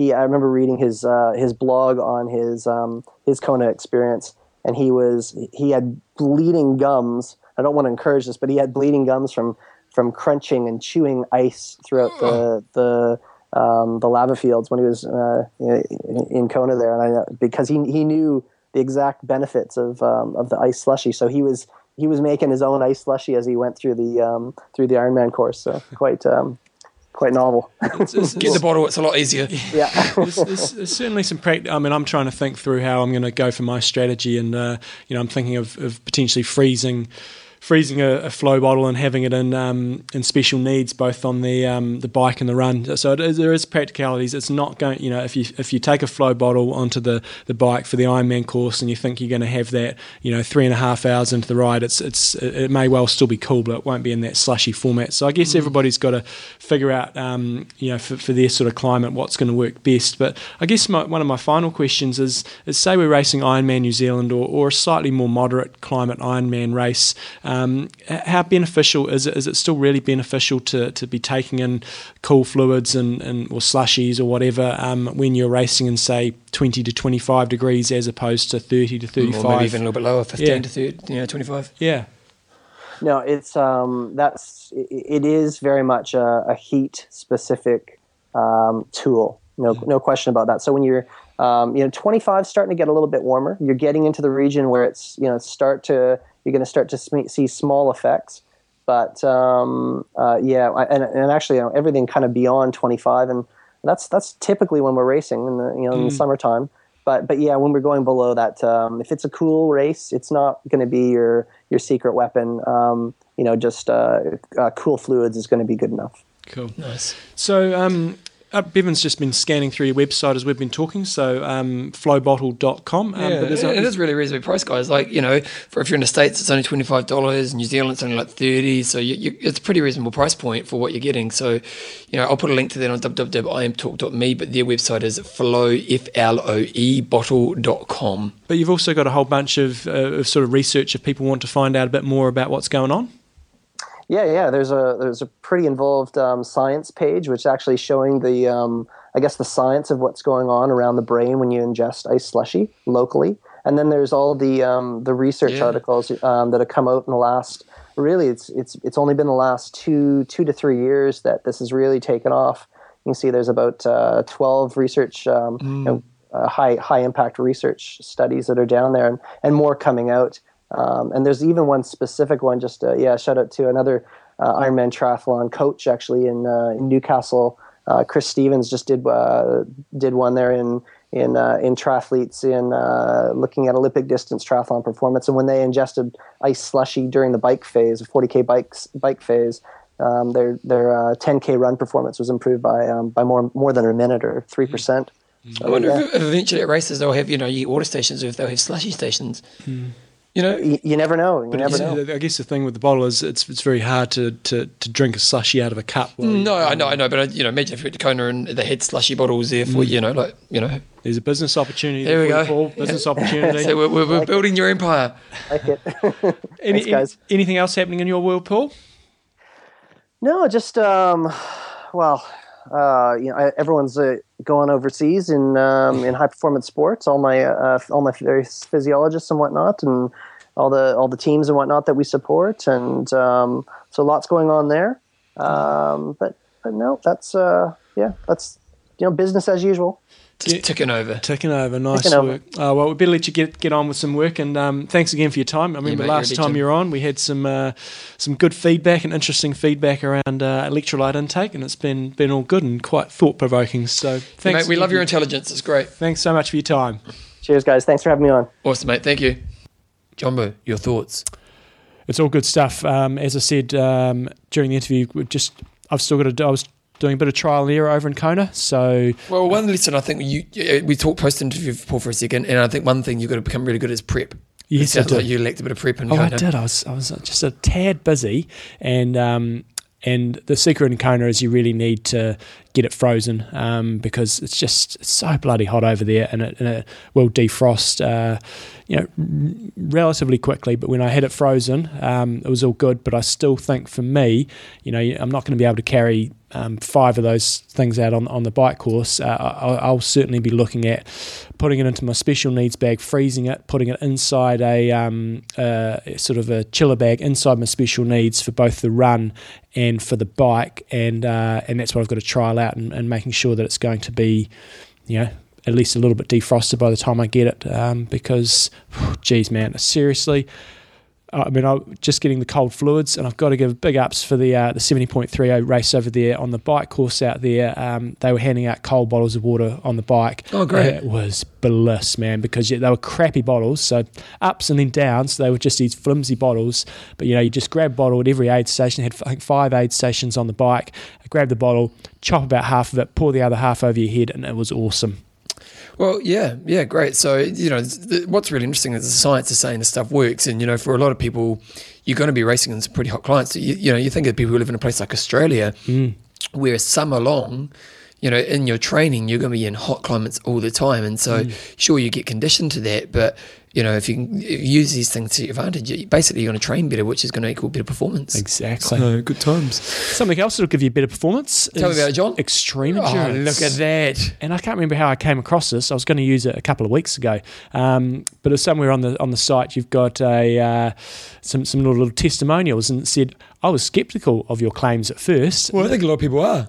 And this comes from Derek Murray, who used to live in Christchurch. Oh, and, really? Racing at X-Endurance. Used to be a triathlete over here, and now he does a bit more mountain biking. I was sceptical of your claims at first. However, after 4 weeks on, I must admit that I'm really noticing the difference. I'm recovering better and faster. I have a lower feeling of fatigue on long rides and long runs. Tempo sets feel great, and I'm loving training. Again, bringing on the 2013 season. The extra 2 exterior races and the 200k mountain bike races, all aiming towards qualifying for Maui. Thanks for making an old man feel like racing again, from Derek Murray. Where was that? Where's it on the website? Well, it's on the link on that show notes page. Oh, okay. Takes Maybe we should go to show notes. So I think it's just... Yeah, especially the guys in Kona. This year we gave them all a little sample pack, and quite a few of the guys on the camp have been using it for quite some time, and certainly noticed after the race there was not that same level of fatigue going through the week. I was certainly making it. That was one thing that I did prioritise very highly, was that I was taking in 4 tablets in the morning, 4 tablets in the evening, and certainly did not have sore legs during the week. So pretty thrilled about it all. So check it out. xendurance.com. Use the code IMTalk5. I think it's still valid. It gives you $5 off your order. I'll keep going because Bevan's yawning. Oh, it's a big yawn too. And Derek Murray is looking very stylish in his... He does look cool on his bike, doesn't he? In his New Zealand sort of... Is he representing the country? I don't know. He's actually... Is it pretty sharp? Pretty sure Derek's a POM that's maybe lived a bit in Canada, and he lived here in Christchurch for quite a while, and then... Do I know Derek? No, you wouldn't have met Derek. He moved away quite a while ago. Oh, okay. So yeah, check it out, xendurance.com. If Derek's using it, it must be good. It must be good. It must be good. X-Endurance, guys, get it out. Jeepers, everyone, we always get great feedback about this product, so check it out. Okay, John, questions and answers. I didn't need to give you it then. No. I didn't give you the finger. See it coming. You felt it. We've got this. John and I have this energy between us. We speak on another level. That's right. Shut up. Shut up and let's just get on with these questions. So what John did is he basically went on Facebook a few days ago and said, you got any questions for me about my Kona experience? And basically he's got about 10 here. So I'll go through them pretty quick. Okay, so I'll ask the question. Yep. And you answer it. First of all, Tim Egg with an E? I'd say, yep. Egg with an E. That's where you'd always go. No, but it's an E at the end. I know. Yeah. Like I'm Newsom without an E. Okay, nice. Yeah. Well, you think Tim always says that, egg with an E. Yeah. But people go, it starts with E. Yeah, that's and you true. go, it's the story of my life. What kind of gains can you expect to do from your drink? Do you expect to get from your camp? So I guess there's two angles to this. There's one for people like me. It gives me a really nice boost in my cycling performance. I chug along with my steady weeks, and then boom, hit it with a camp, and that really takes me to the next level. So that's one type of athlete where camps like Epic work. The other is if you listen to some of the interviews last week, and I remember specifically Mike Pizzle, he's getting lots of mentions today. For people like that, doing these camps, that they wake up each day and thinking, holy shit, am I going to be able to do this? Yeah. And so for those people, there's obviously the physiological gains, but probably they gain more actually by the mental side of it and actually getting up each day and still being able to do it. So sort of two different camps there. Okay, Glenn Newbert, Scott, have you set a goal for doing your Ironman World Champs next year? And also, was it hard to turn down your qualifying spot? Which I'm going to answer this for you. No, John's never emotional about this stuff. Yeah, no, it was. So I'll answer the second part. I had no questions in my mind about taking the slot. Lots of people asked me that, and I was like, yeah, but no. The thing is, a lot of people are in that place where they've never been there. Yeah, and I think that's for me, and this isn't trying to be arrogant or big-headed. You know you can get there. Yeah. Something's got to go pretty badly wrong for me not to qualify. And you could have a bad race and turn up to another race and do it. Whereas, look, like a Murray Lackworth, if that's the first time he's got that opportunity, he's going to be jumping on that. Totally. Yeah. And having set the goal, so basically there was no questions about me taking the slot this year. So what about goal? He says having set the goal for doing okay. So, Kevin Birch, at what point in the race did you overtake Peter Reid, and how did it feel? Peter Jacobs. Peter Jacobs, sorry. Well, because I'm thinking back, because you beat all the Peters. That's the problem. I can't actually remember that clearly, and I wasn't. A lot of people have asked me about, you sucked to beat him. I was like, well, if he'd actually raced well and I'd beaten him, then he had a shit. So he had a crapped out. I'm pretty sure I must have passed him on the bike. I saw him coming down from Harvey, and still had quite a bit of lead, but I think he biked really poorly. And I think he ran a couple of minutes quicker than me, so I must have passed him somewhere on the bike. But I didn't go, hey Pete, suck on that one, big boy. I think I just rode past him. Yeah, McNaughton. I noticed in the pictures John posted, he's wearing the normal bike helmet on the right. Actually, I've got to make a comment on your pictures. A bit of fashion boo-ha. Wait a second. Normal helmet on the bike, is this the real to deal with the temperature as Christy does? Or was taking a road basically, was it the only option? So there's two, again, have you farted again? No, I haven't actually. No, seriously, I haven't. Okay. No, I wouldn't deny it. So there's two answers to this side of things.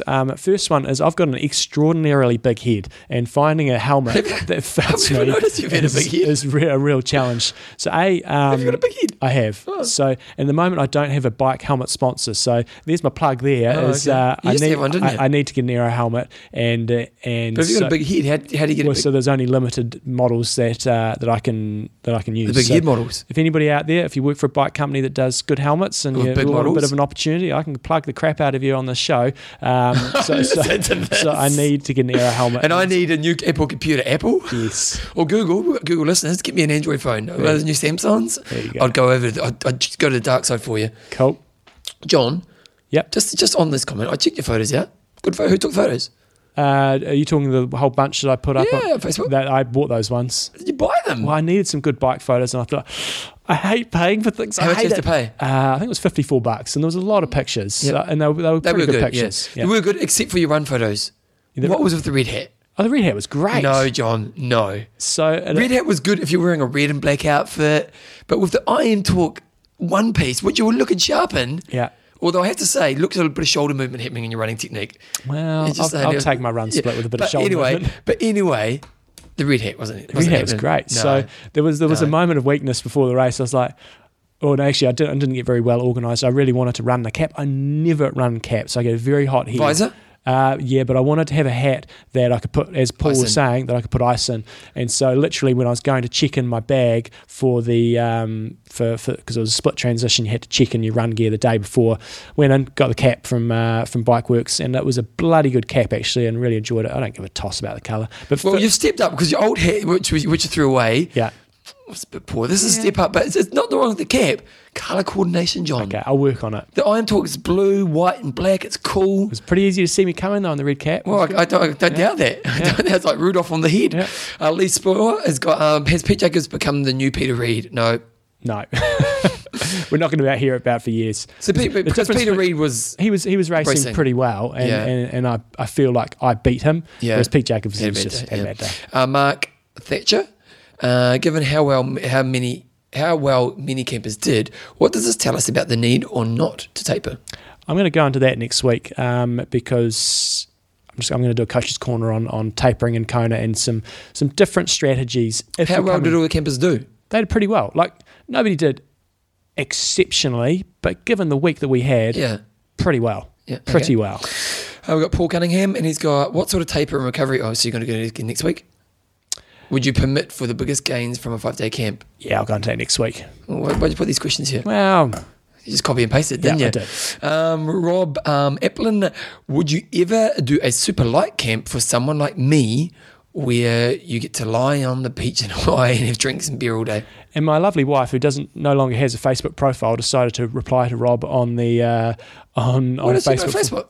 She just got sick of it and just but then she goes on yours. Well, then get her own Facebook profile. Anyway, she replied for me. How often does she go on it? Pretty regularly. Yes. And she replied to Rob and said, that sounds like the WAGS camp, which Jen, Phil's I don't know what WAGS is. Wives and Girlfriends. Oh, that's right. So that sounds like the WAGS camp, which is basically what they did. They arrived in Kona a couple of days before a day before the race, and they lay by the pool drinking cocktails. I heard they drank quite a few cocktails one night. They did drink quite a few cocktails one night. John had a computer issue, didn't you, John? Yes. Julian Stockwell, he's got, John, your camps seem to all be very bike-centric. Is there a reason for this? And also, what percentage of time kilometre on the bike versus run and swim would you advise for a 5-day camp? The reason they're very bike-orientated is because, well, there's a few reasons. Firstly, most people struggle to get enough bike volume in their regular 7-day week, so it's a bit of a boost for your bike. Secondly, if you try to do lots of run training, it's just going to smash your legs, and the risk of injury is quite high, and you just can't do as much. So you've got all day to train. So let's get biking. In terms of doing for a 5-day camp, I'd pretty much follow something similar to what we do. But if I was just going to do a 5-day camp at home by myself or with a small group of people, I would generally go swim 45 minutes a day, bike 4 hours, and maybe run 30 to 60 minutes, and I'd some sort of keep repeating around that. But very much bike orientated if you're going into a camp situation, because you can just do crap loads of biking. It's relatively safe, pretty low injury risk, and risk factor in the gains in comparison to risk. Yeah, and you've got all day to do it. Okay, that's the end of those questions. We've got a question here from Adam. How do you say that one? Coolerius? Coolerius. Can't remember if you've ever mentioned it or not, but Macca has a podcast that he does with his coach MG. You know who's MG? Mick Gilbert. I haven't actually listened to it. Have you listened to it? I've listened to it once or twice, yep. Yeah, I don't really listen to other triathlon podcasts, to be honest, but he made mention of you couple boys a couple of times. Having just listened to the most recent podcast, I thought it would be good if John could explain the story of smashing his finger in France with Macca and the guys in 1998. So I had a quick listen to this the other day, and because somebody sent through the exact time when it is, and I sort of had a little listen in there. And the question was for Macca, what's the hardest training session hardest training sessions you've ever done? And they sort of got onto this whole back in the day in France, and I remember it pretty well. In 1998, Macca did come up to where we were staying in France. We had Crowe who was there, and Craig Watson, who was a Kiwi Olympian, was in town at the same time, and what we did on the first day is we did 100 100s in the pool, and we did... that was on quite a fast time too, wasn't it? So it was 20 on 130, 20 on 125, 20 on 120, 20 on 125, and 20 on 130. Wow, what was those 120 like? There wasn't a lot of rest going on. Wow, you're making the times? Just. But wow. and this is me. I'm like a third or fourth tier sort of pro, not really a pro. And these guys are pretty solid. So they were still working fairly hard, and then I was just holding on for dear piece hanging out. Because how long does that set take? It's not actually that long, because you're going at a pretty good pace. Continuous, and we had a very short break every 20. Every 20th one we did backstroke, and then we had like a little 30 seconds off, and then couple of little lollies on the side of the pool, and then somebody spilt the bloody bag of lollies in the pool, and we're all diving down the bottom picking lollies off the pool. And Macca's story was they did must have done it another time, and they did 100 100s one day, and then they did the same session the next day. But when I was there, we did the 100 100s, and then the next day we actually did 16 400s. I think we did them on 5:30 and did quite a few of them pull, and that was a pretty solid. I had a bit of a sore elbow after that day after two big swims. That must be the risk factor. Yeah, it is, but it's you're young and dumb and full of you know what. Yeah. But then on that same day, the day we did the 16-400s, we were biking from Mulhouse, which is where we stayed, up to Girardmer, which is where they have this amazing race, and everybody wanted to come out training with Macca. So we're riding along all these local Frenchies and riding along a bike path, and there was a pole in the middle of the bike path. Each person progressively missed that pole by less and less. I was towards the back and clipped it with my hand, just holding my brake levers, and my finger basically went to right angles. And then Crowe had to try to... Because he's a physio. Had to try to put it back in, and he tried so he just clicked it in? He tried to. He didn't really know what he was doing. I don't think he's actually practiced a single day as being a physio in his life. And he clicked it in, and we heard a little snap, and my finger broke. It wasn't pretty. How long does it take to recover? I think I was that a good mega painful city? Well, it was. I'd only just arrived, and I think I was out for about 4 weeks, and then I started racing with a splint on my hand, and didn't do that well. How much did it hurt? Was that the most painful thing you've ever experienced? No, I can't remember. I don't actually remember being that bad. I managed to bike to the hospital. Well, no, I can't actually remember what happened, but it was pretty painful. So okay, thanks to Macca for giving us a plug out. Jeff Savage has just got. He hooked us up for Peter Reid for the Legends of Triathlon. He did, and it's just got a quick thing. He's basically working with Ironman Foundation, and if he's got a fundraising gig going on that we'll put a link onto our site. And but what's cool is the Ironman Foundation is going to double every dollar he fundraises. Nice. And so he's going I want to maximise this. His goal is to reach $1,000, and he's just wondering if we could put that out there for the community. It's a website that's a big website, so I'll put a link to that on www.imtalk.me, and maybe even check it on our Facebook page. And if you guys just want to go check it, took a few dollars his way. It's going to a great cause. It's basically going to help leaving Kona in a better place after Ironman. Oh, really? Kukui? Yeah. We hope to leave the world a better place. It's a pretty ambitious goal. It is. How do you measure that, I wonder? Are we leaving the world a better place, I'm sure there's John? some matrix we can use, Bevan. Are we using the world a better place? Well, of course we are. We are. I don't think I am. I try. Good. Hard at it. Anyway, John, sponsor. Oh, where are we up to, Bevan? We're up to SLS Tri, John. SLS Tri. Now, when I travelled over to Kona, coming back I wasn't quite so concerned because done and dusted with the race, but going over with the SLS socks the whole way. And it's did you? And it's quite a... It's not a Europe sort of trip for us, but for us travelling from Christchurch, it's almost a 24-hour trip from door to door. In terms of leaving home, we have a flight. I went to Sydney, which is about a 3.5-hour flight, and then we had about a 10.5-hour flight or so to Honolulu, and then another then another 50-minute flight over to Kona. So it's a fair amount of flying, and had the SLS socks on the whole way. I had 0 cankles when I arrived. So we talk. Did you really? We had 0 cankles. Wow, because I suffer from cankles. Yeah, and so we often talk about all the lovely SLS training gear and racing gear, the IM Talk gear, but the socks. John, I'm sorry. I'm looking at your Facebook because I'm checking out the SLS suit. That red cap does not work. Come on, admit it. Look at it. You try to scan through my photos, try to find maybe not those ones, but when I'm running out of the energy lab, and I've got some real good clashes going on there. Oh, really? Really on the bike, clashes. You look cool because the SLS tri-suit's awesome. But then when you put the red cap on, there's some great shots. You've got the hairy chest coming out. The funny part about that was. As Belinda and Jen were out watching on the course, and I told them exactly where they should be for the best viewing opportunities. Whenever I came to that place, I zipped up for those photos, but I didn't spot the photographer at all places. But I've got to tell you... You don't know they're happy when you cross the line. That's the only thing I'd say. Or maybe they just got you after the moment. This is the problem. So that's one of the problems when they're taking these post-finish shots, and Phil had a similar one as well, is if they take it that instant you've just gone over the line, relieved, isn't you're just like, oh, thank God. Yeah. But if you took it, 2 seconds before, just before you cross the line, then you've got the fist pump, and I did a little fist pump when I came across. So that was the photographer's They should also have fault. signs saying "Smile now." Yes. Yeah, because you do photos. But what was I saying? You were talking about the socks on the plane. Yeah, but there was something else No I was cankles? talking about. No, the zipping up and down. Oh. Significant. Well, I forgot how hairy your chest was. Significant cooling effect when you unzip. So I spend most of the week, and I was just about the only one that unzips the full zip bike jersey. Another reason why you should always go full zip on the bike. Significant cooling effect. When I zipped up again, I was like, holy crap, I'm getting hot. Same thing with the SLS tri-suit. Had the half zip down. I had that down pretty much all the race except for photo opportunities.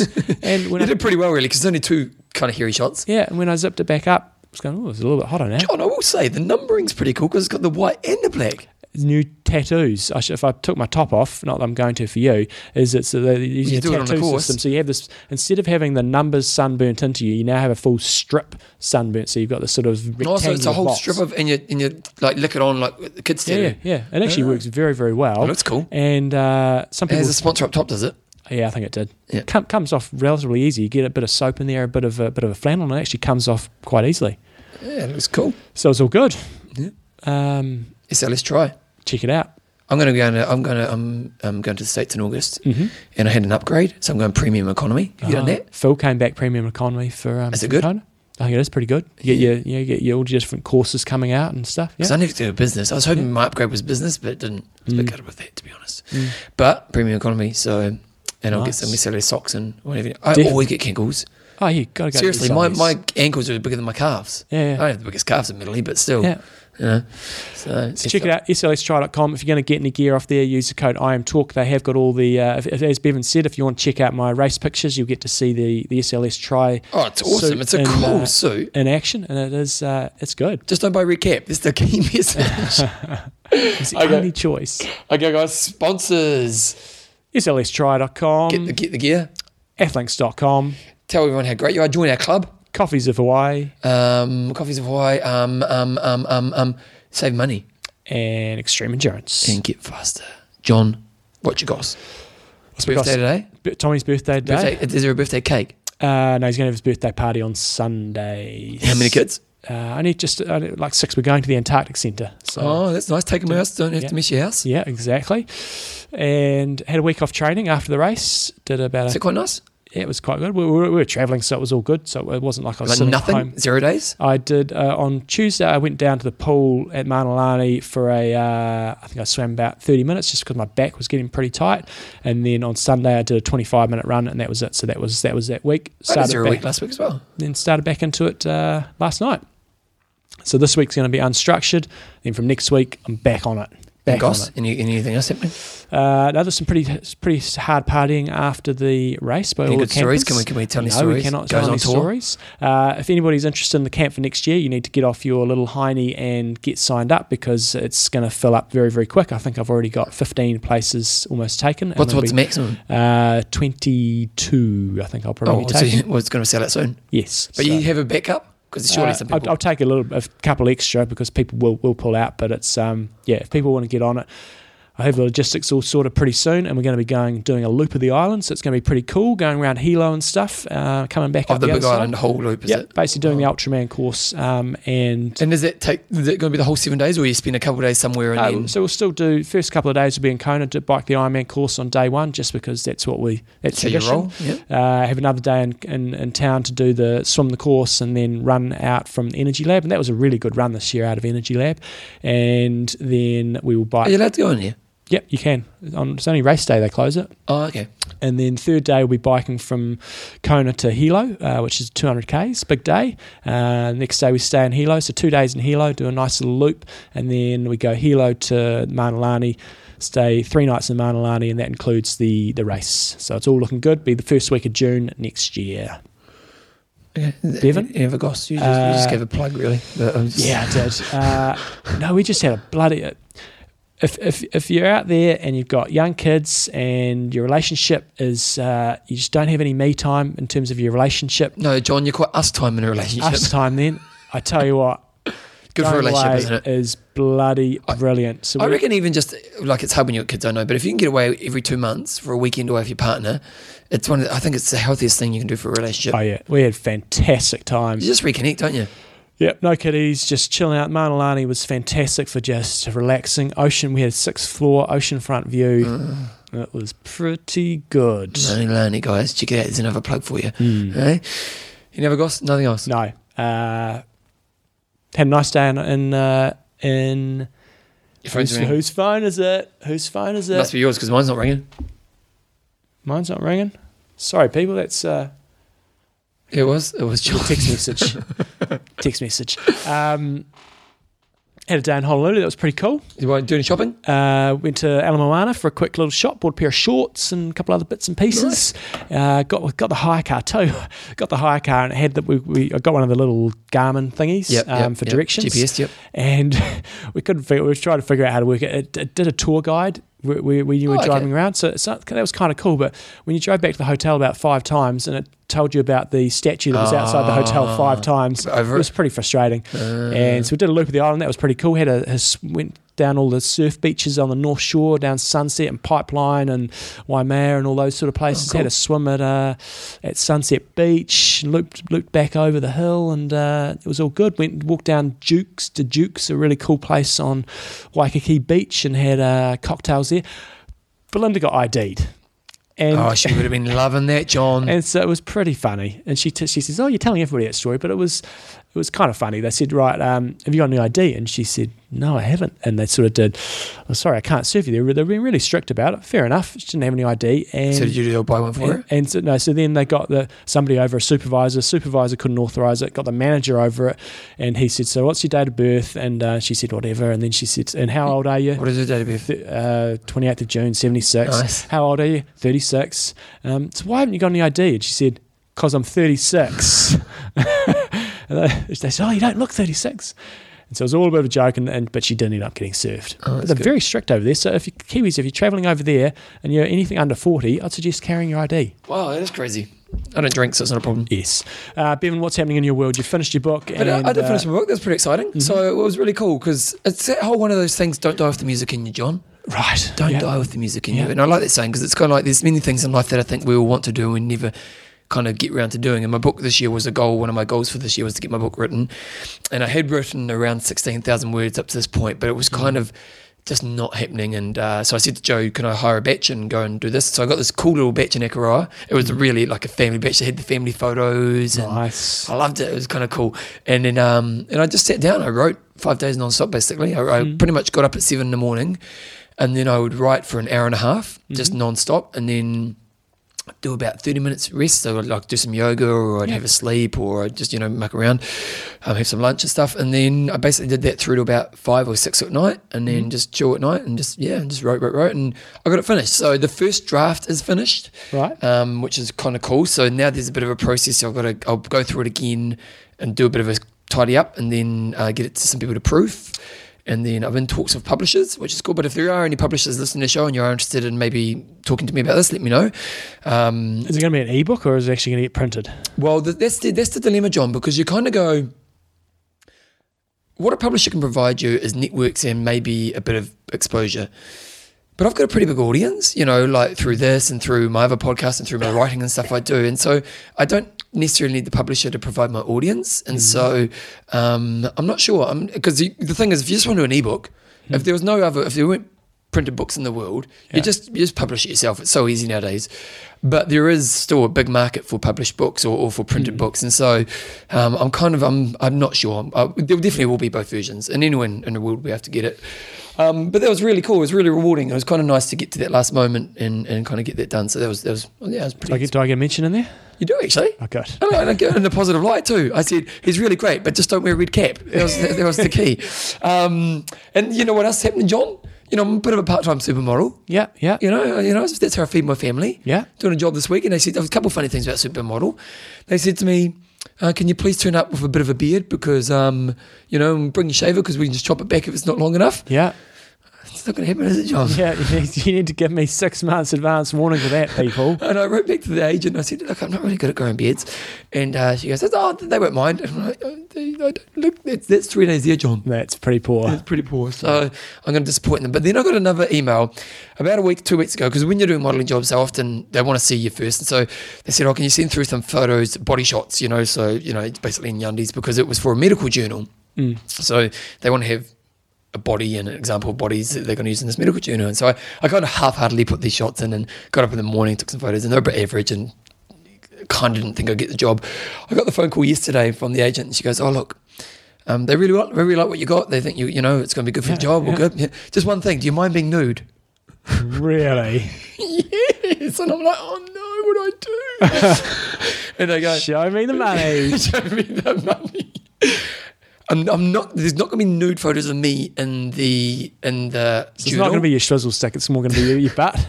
No. It's. I don't even think. Or I don't care if they see my butt. It's more the Swizzle stick. It's more. They just need to make sure they can get low enough. And they think that they might have to go low enough so that it's just going to be easier if I've got my swizzle stick. Swizzle stick. My swizzle stick showing. So, Just put a sock over it. well, that's what I thought. Why can't I use a sock? So maybe there's dirty poofs. So, I'm not the kind of guy who likes to be nude in front of people. Mm-hmm. You know what I mean? Like I'm not. You know? Do you know? Have you got the drunk mate who always gets their winger out? Oh, yeah. Who's your mate? Oh, there's Sam. There's always one. We got Cam, my group of friends. Cam, get him drunk. Yeah. I once had a girlfriend who was the girl. She always get knockers out, and I was like, oh god, she was hard work. Yeah. And So the long story short, you're taking the job. it was a hard decision. Yeah. I took this job, but I am going to take a sock. Yeah. So I've got to go to a practice shoot next week. Yeah. I just imagine the moment, because I just won't be that comfortable. And you got to feel, when you're doing modelling, the key to being a model is not caring, because the thing is not having no self-awareness around what's happening. It's just, you know what, stand up in front of them. It's not hard work, you stand there, but you don't be aware of what people are thinking. You just stand there and do what you need to do. And I can't imagine I won't be self-aware of my swizzle stick showing up. So that's probably the biggest dilemma in my life right now, We'll John. be Facebooking those pictures when they come out. Yep, exactly. I definitely want to make sure the room's hot. I don't want a cold environment. No shrinkage, please. Well, you don't want a hot photographer either. Well, I hope it's all guys. Well, you'd rather be boys, wouldn't you? I think so. Or would you? Yeah. You wouldn't want to get excited, would you? You would not. No, you wouldn't want to. Yeah. The dilemmas of life, John. You've got a tough life, Bevan. Anything else Tough happening? life. Oh, going to the All Blacks on the weekend. Oh, yeah. Yeah. Go the All Blacks. I managed to get some free tickets. Yeah, you Aussies are going down in the cricket, I think, tonight or tomorrow, or a couple of days. Oh, we're playing the Aussies, are we? Yeah. We beat the Sri Lankans. Mm-hmm. Beat the Poms. Take that. Yeah, you Poms. All we care about is one-day Who cricket. cares about Test cricket? It's a stupid game. Yeah. There is no results. Goes for 5 days. Boring. Exactly. One day, it's where it's at. Where it's at. We're rambling, Bevan. We're No, rambling. we're not. People are loving the fact I'm going to the All Blacks. I got free tickets, and I go to Joe. I go, hey babe, I got free tickets to rugby. She goes, oh. I go, don't you want to get rugby? She goes, oh, what if it's cold? Yeah. What's the rugby? Yeah. And she goes, oh, can I let you know later in the week? Take me, Bevan. Take Oh, me. I said that. I said, look, I can hock it off. Don't worry about that. I can get someone to come with me. She goes, no, I'll let you know on Thursday. So if the weather's bad, John, if you want to go, you can come with me. Sounds good to me. Okay. I'm Russ. I'm in. Train hard. Train smart. Kia kaha. Remember, guys, Peter Reid on Legends of Triathlon. Check it out. It's a great interview. Nice. Here we go.